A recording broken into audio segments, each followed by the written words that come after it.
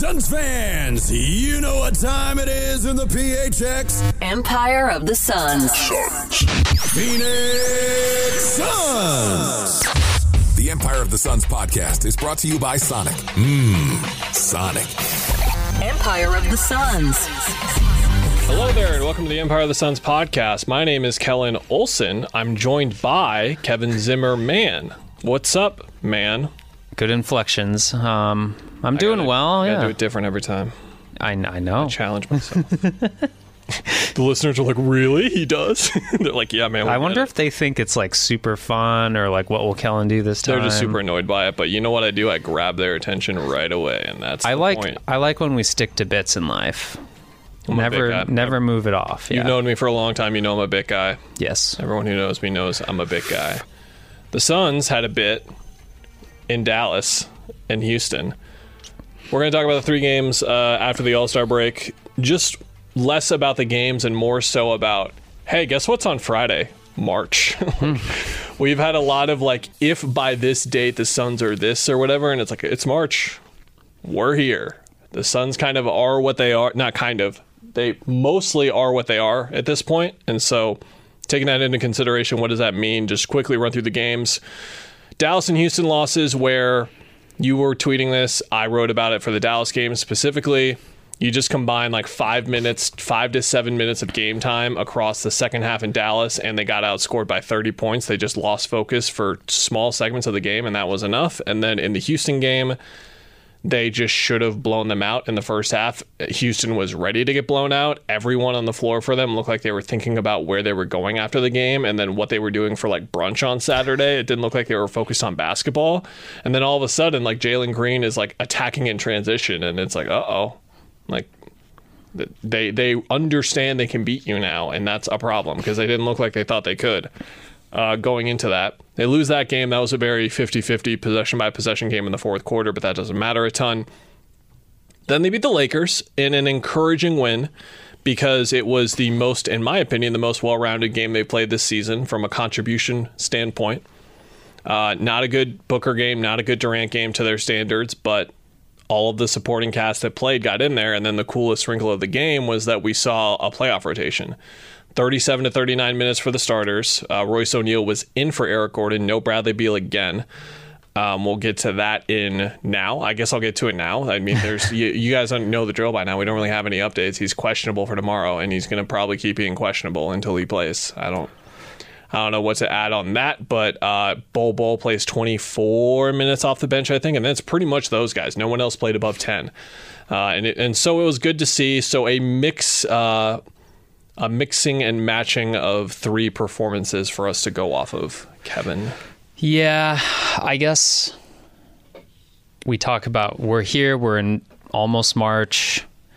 We have an extra day until March this year, leap year, shouts. But I'm curious, like, what if we've spent all this season talking about like a team that obviously is led by a couple guys in Book and KD who know this is a long season. So Frank never panicked. Those two guys, the leaders, have never sensed, put out signs of like the things are sinking or this isn't going to work, despite obviously how we've reacted and fans have reacted. I'm just wondering if there's any chance that like they are just floating because it's hard to focus and they're just lock in at some point. Now, when you come out of the All-Star break looking like that, it makes it a lot easier to lock in for like that Lakers game. So I think we are at the point where we won't have the, like you wrote in your story, like the just wait and we'll see if they like clean up the little batches of minutes where they just fall apart. I think that's just who they are. They can't have that in the playoffs. Like, everyone knows that, and I think I put out a very sarcastic tweet. It was apparently not clearly sarcastic, but I was like, if they just got rid of those minutes, they'd be fine. And people are like, well, they don't get rid of those minutes. It's like, yeah, that's the point. That's you can't why do I said sarcasm that. after a loss. I know. You know that. I know. I'll live with the results of that, but yeah, so I just think that like we're going to see whether they lock in or not now. We're going to see how you deal with losing two guys who should be in your rotation. And again, that Lakers game was a good example. We should talk about Bol Bol real quick. I mean, like, until he's not giving them that extra something, that juice, whatever you want to call it, that unique ability to just like kind of give them energy. I think he's in the rotation, and we couldn't have called that in the preseason, the way he was playing. Even like it has been to me a drastic turn where it's not many possessions where he's just blatantly messing up. And he's playing like a good role player. So that's another add. And like, he's peaking at the right time if that's indeed going to stay. Don't know if the shot's going to stay that accurate and stretching ability, but we'll see. So there's a lot to kind of sort out. But yes, we are there, and we are going to start looking at like, this team has flaws, but he needs to play every game now. Whether it's situation, like what combination of the pie chart is situation, himself, whatever it is, everything that wasn't coming together for him in Orlando is coming together here, where he is perfectly able to understand and execute what he needs to be doing on the floor and not doing anything more than that. Yeah.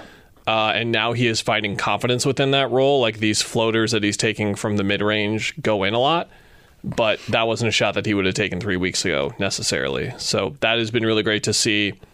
We were dead wrong on that. The Suns nailed this. Even if this is it, like, they still nailed it. Like, getting the contributions they've gotten from him for whatever, it's been 10 games now. That was the type of signing that we were critical of, and the Suns have turned it around on a lot of the naysayers, and including him. Shout out to him. You'd love to see someone succeed, especially in a situation like that. And I will it's a say, matter of how sustainable the lineups are where you play him, because you and I talked about him a lot previously. He's a 5. The shot pretty much makes him a 5. He's hitting enough threes right now to be playing some 4. With Durant at the 3, or whatever you want to call whoever's the 3 in that situation. I don't know, in the Monstars lineup, but he just needs to keep hitting threes. And if he keeps hitting threes, he can play the 4 and get more minutes. But if it's the other way around, then you got to play him at the 5, and it's like that small ball at that point pretty much. So we'll see how it goes. But he's been doing really, really well. And I think the point of the piece, I didn't get to it with Bol Bol, but these guys have proven, the supporting cast, mainly Grayson and Yusuf, but also Eric Gordon, Royce O'Neal lately, and Bol Bol lately, have proven that they're good enough in their roles to really contribute and help them win in the regular season. But can they do it in the playoffs? The playoffs is a whole other beast. Don't know. I just don't know. I was just going to say it's wild that we thought, okay, they hit on all these minimum signings, these guys who haven't been on good teams, once on a winning squad, kind of like we assumed everyone would be Josh Okogie and thrive next to superstars, and it just didn't happen. And then they trade all of them for the guy who can do that in Royce O'Neal. But it's weird that the one guy on this roster in Bol who was the developmental kind of archetype, I don't know words, but it's a good word. Yeah. To start this year is now the guy who seems to be like taking steps, being somewhat reliable, knowing his role, fitting his role in, and really, if you look at what's crazy about this roster construction is in this last set of games after the All-Star break, it's the guys who are scorers, who are secondary guys, who have thrived the most around the big 3. And I think to your point of what you wrote, it's interesting that, Nurkic, to some degree, I mean, to many degrees, he's an offensive player. But like Grayson, Eric Gordon, Bol Bol, shot makers, like they're benefiting the most, when really it's like, man, if KBD was on this team and was just making shots, you'd be in a different place. But here we are, and shot makers are benefiting from playing with some of the best shot makers, which, again, is just super weird to think about it that way. But it's also like makes sense. Coming up, they've got 2 games against Houston, and then I think we oftentimes refer to the road trip, the East Coast road trip, as the most difficult part of the schedule, and I still stand by that because of how road trips are. But in terms of opponents, this 6-game stretch after the Houston game on Saturday is by far their most difficult. They've got Oklahoma City at home away at Denver, home against Toronto, which is fine, but then you've got home Boston, at Cleveland, at Boston. That's brutal. And then the last 10 games of the season are Denver, OKC, New Orleans, Cleveland, Minnesota, New Orleans, LA, the Clippers again, and then the Kings and the Timberwolves again. They've got a brutal stretch here. That's why that Houston game was so inexcusable for so many reasons.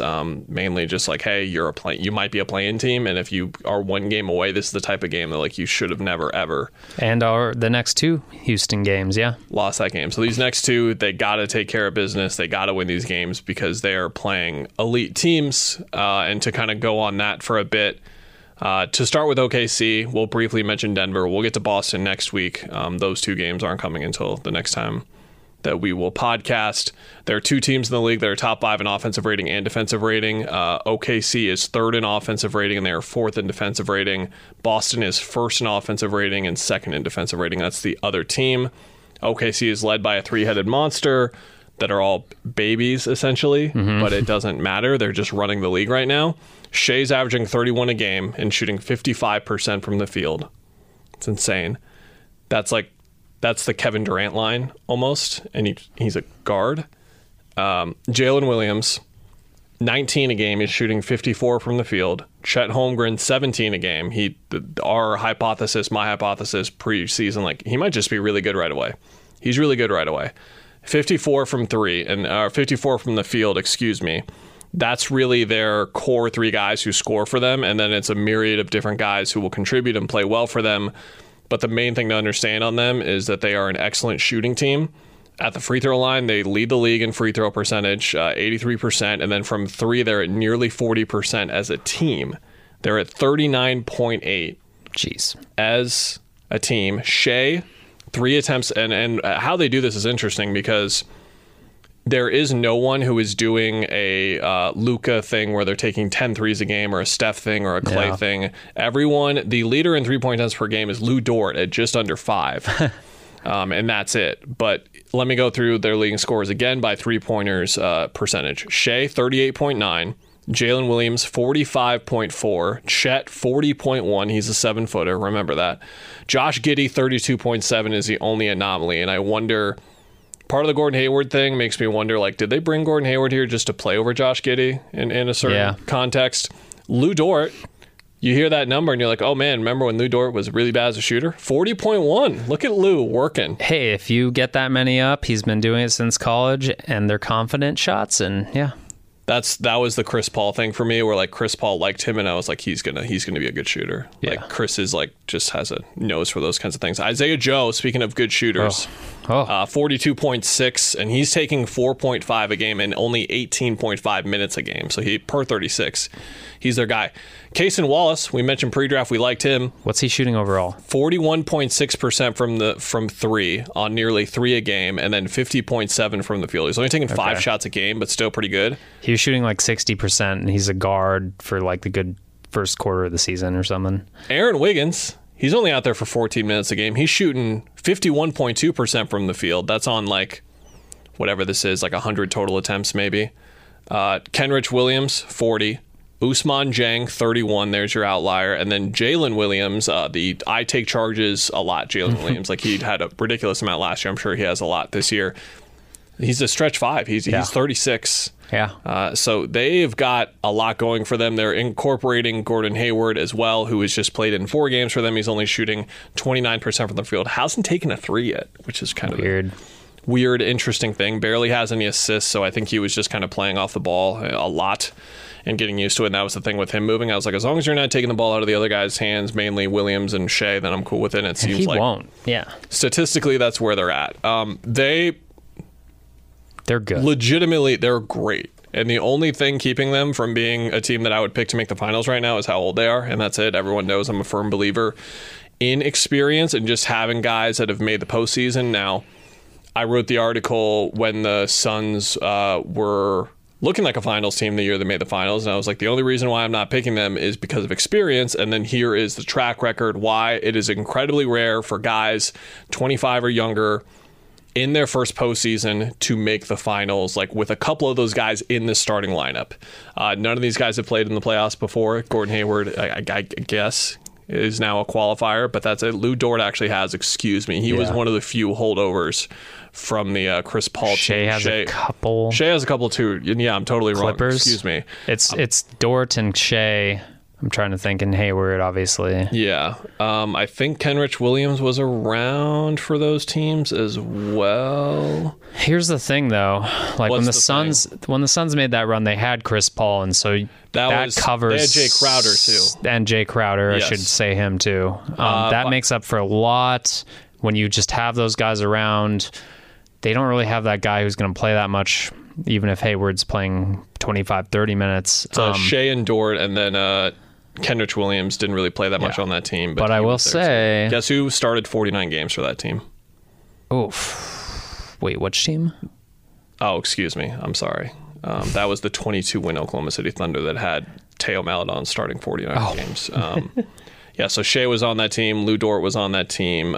No, he was not there yet. Actually, Kenrich wasn't there. So those are the two guys.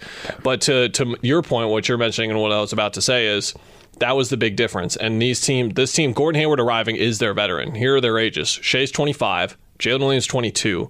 Chet's 21. Lou Dort's 24. Giddey's 21. Wallace is 20. Isaiah Joe, who seems like he's been around, he's 24. Yeah. Kenrich is 29. He's the older one of the group. Gordon Hayward comes in. He's 33. But it is a young group. I think, is Biz still there?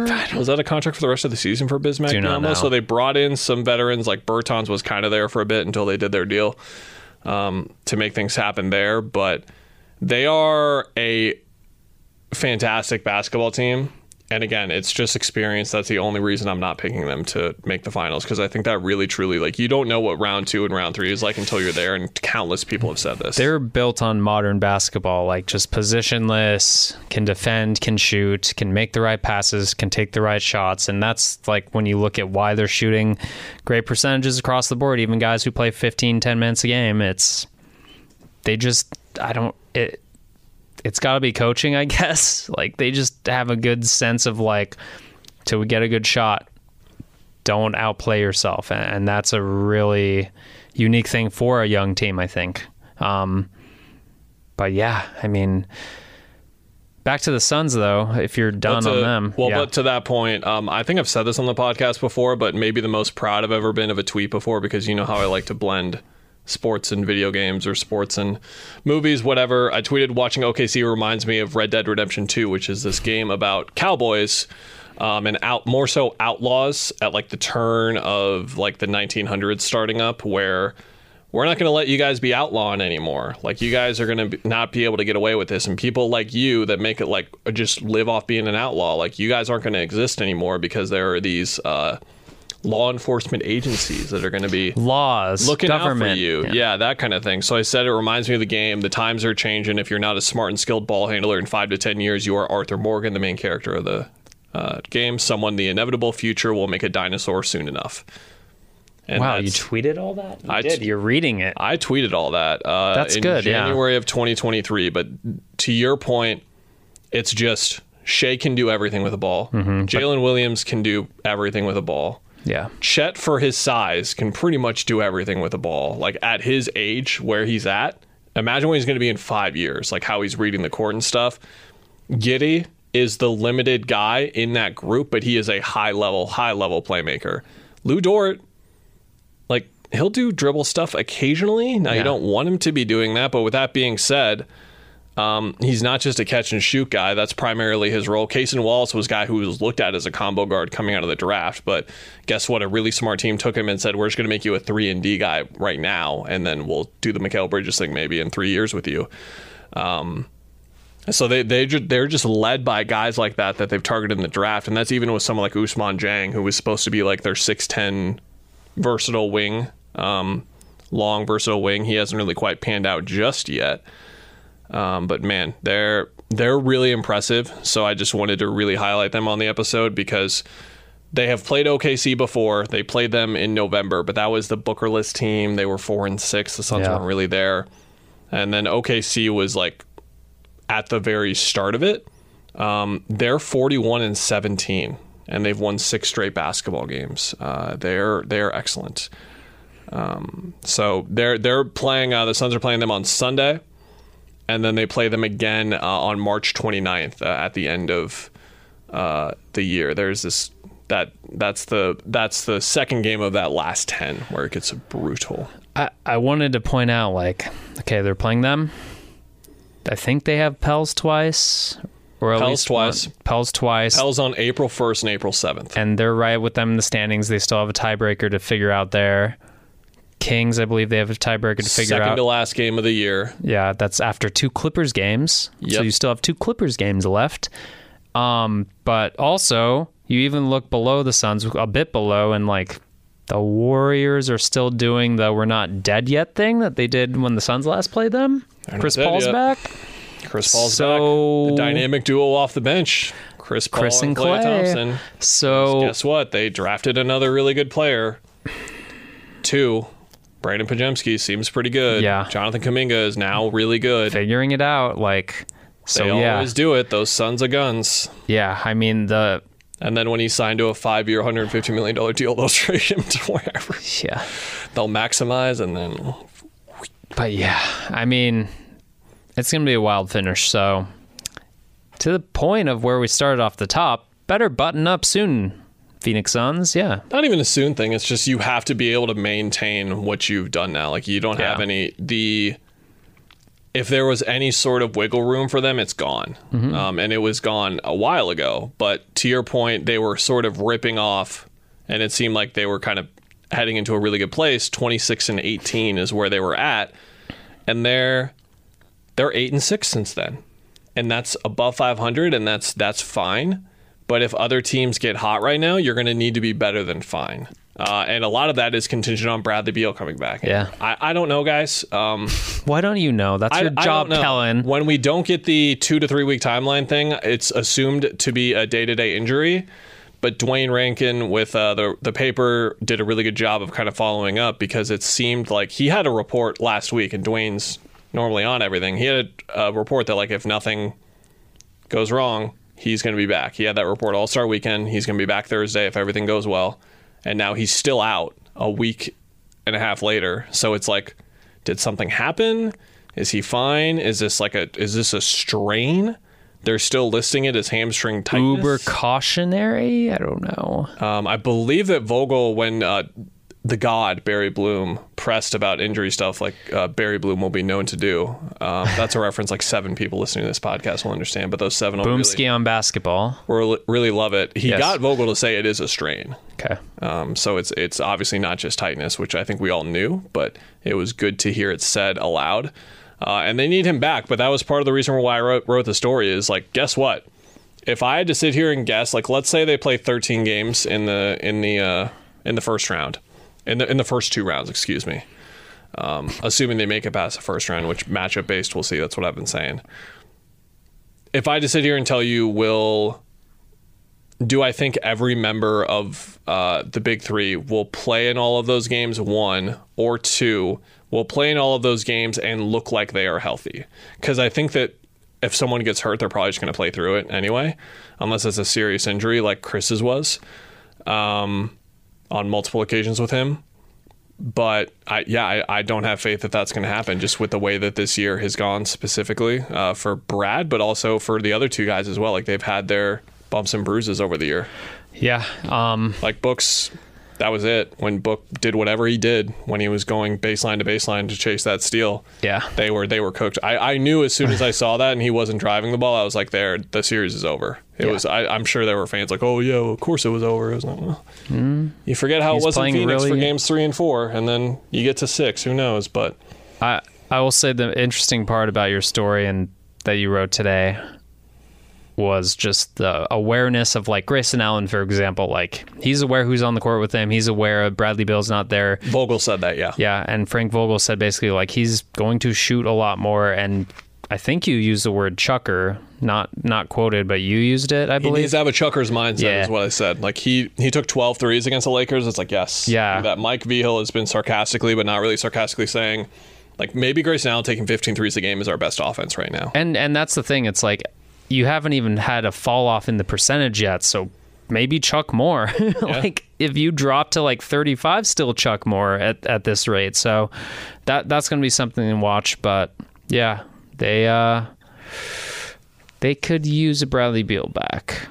Anything else? What are we missing? Anything new? Not really. I mentioned Denver.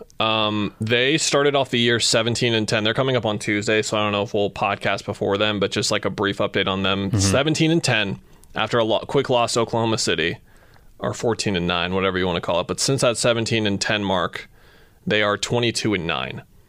So they've been more or less in that range of where the top four are, but it just took them 25 games, 30 games, excuse me, to sort of get there.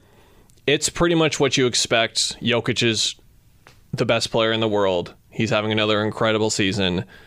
All of those guys know their roles. Jamal Murray looks like a top 10 point guard in the regular season, and then guess what? When the bright stage and the bright lights come on, he looks like one of the best players in the world. Yep. He has certified that after the finals run last year, the championship run last year. Michael Porter Jr. knows what he's doing. Aaron Gordon knows what he's doing. Quietly shooting 45, 36, 78 from the field off 11 points per game. Reggie Jackson. He's in there now. He was a buyout guy where it was like, okay, like you guys really think, and then he just needed a full year to get it under him. There hasn't been I think the main question I have, and I am not qualified enough to say this, is how ready are the kids? Like, did Christian Brown take a step forward this year? Is he more or less look like the same player? Peyton Watson has been the guy getting reps for them. He was someone who did not pass the Aaron Holiday test at UCLA whatsoever. But then he gets to the pros, and then he gets in the system, and especially defensively, he is really, really popped. If you just search Peyton Watson on Twitter right now, you're going to see defensive highlights of him. He's been good enough to make you think that if his offense is figured out, he'll make multiple all-defense teams in his career. Like, he's been that type of defender in his first real, true NBA season. Julian Strawther. Yeah. I was a member of a Hive. Kevy shooting 31 from 3, which that is the classic, like, I'm a rookie. There's a lot going on. Have you seen his stroke? Yeah. But it's not really happening there. It's Brown and Watson have been the guys consistently in there. Strawther's getting cracks every now and then. Zeke Naji is getting some run occasionally, but not so much. They're still kind of doing the DeAndre Jordan thing, I think. But I think unless they absolutely collapse, like they went through like a little skid here for a while where people were like, what's going on with the Nuggets? And it's like they had one of these last year and then they were awesome. So that's how I think they're still like the Nuggets. There's no reason to not think they're the Nuggets, but in case you were curious. Can I leave you with a crazy thought? Are we going to be talking in what? A month-ish, a little over a month, about the Phoenix Suns wanting to lose games and to avoid Denver, to hit the Timberwolves or something. I saw someone tweet that last night. I can't remember. Someone said, like, being the 7 or the 8 seems pretty cool right now. That is because the problem is you have to do plans. Yes, the Nuggets are the 3, which you don't want. So only 2 losses out. The Nuggets have 19 losses, and so do the Clippers right behind them. And then the Timberwolves and Thunder are at 17. That is still very much a jumbled up thing. Like, all it takes is Minnesota kind of falling out. But the thing is, Minnesota's just won all year. Oklahoma City's just won all year. Denver had just like a slight, like 7 games over 500 thing, or 5 games over 500 thing. Do you want to hit Denver before they really ramp up? The problem in all this is, like, you don't want to end up being you don't want to be in, so. I think you avoid the play-in at all costs, no matter what. Yes. And if you're the 5 or the 6 and you have to play Denver or LA, I agree with what you just said, which is it's better to get them early. And guess what? If you get Minnesota or Oklahoma City in the later rounds, I think that's even better. Yeah. You just got to get past it. And that's the thing, is like, let the other people scout them, find their flaws, and then you apply that. Yeah. I think the only thought that would bear something here is if you believe that the Suns getting OKC or Minnesota a better matchup in theory in the first round, they need to get that, will get their gears spinning to the point where you think now they could potentially beat Denver or the Clippers, whereas if they played them in round 1, you didn't think they would beat them. I don't think we're there. Again, it's my whole tagline for this is like, it's March. Yeah, we're already here. But I think especially with the teams in the play-in. So here are the play-in teams right now. The Kings, who could put 140 on you any night. No. The Dallas Mavericks, where Luka and Kyrie could combine for 80 in any night. And then they could, again, they lost a playoff series like this 2 years ago where they shot 40 from three and you never stand a chance. Now they could shoot 32 from three and you beat them, but they're the ultimate are the threes going in team, and they've gotten better.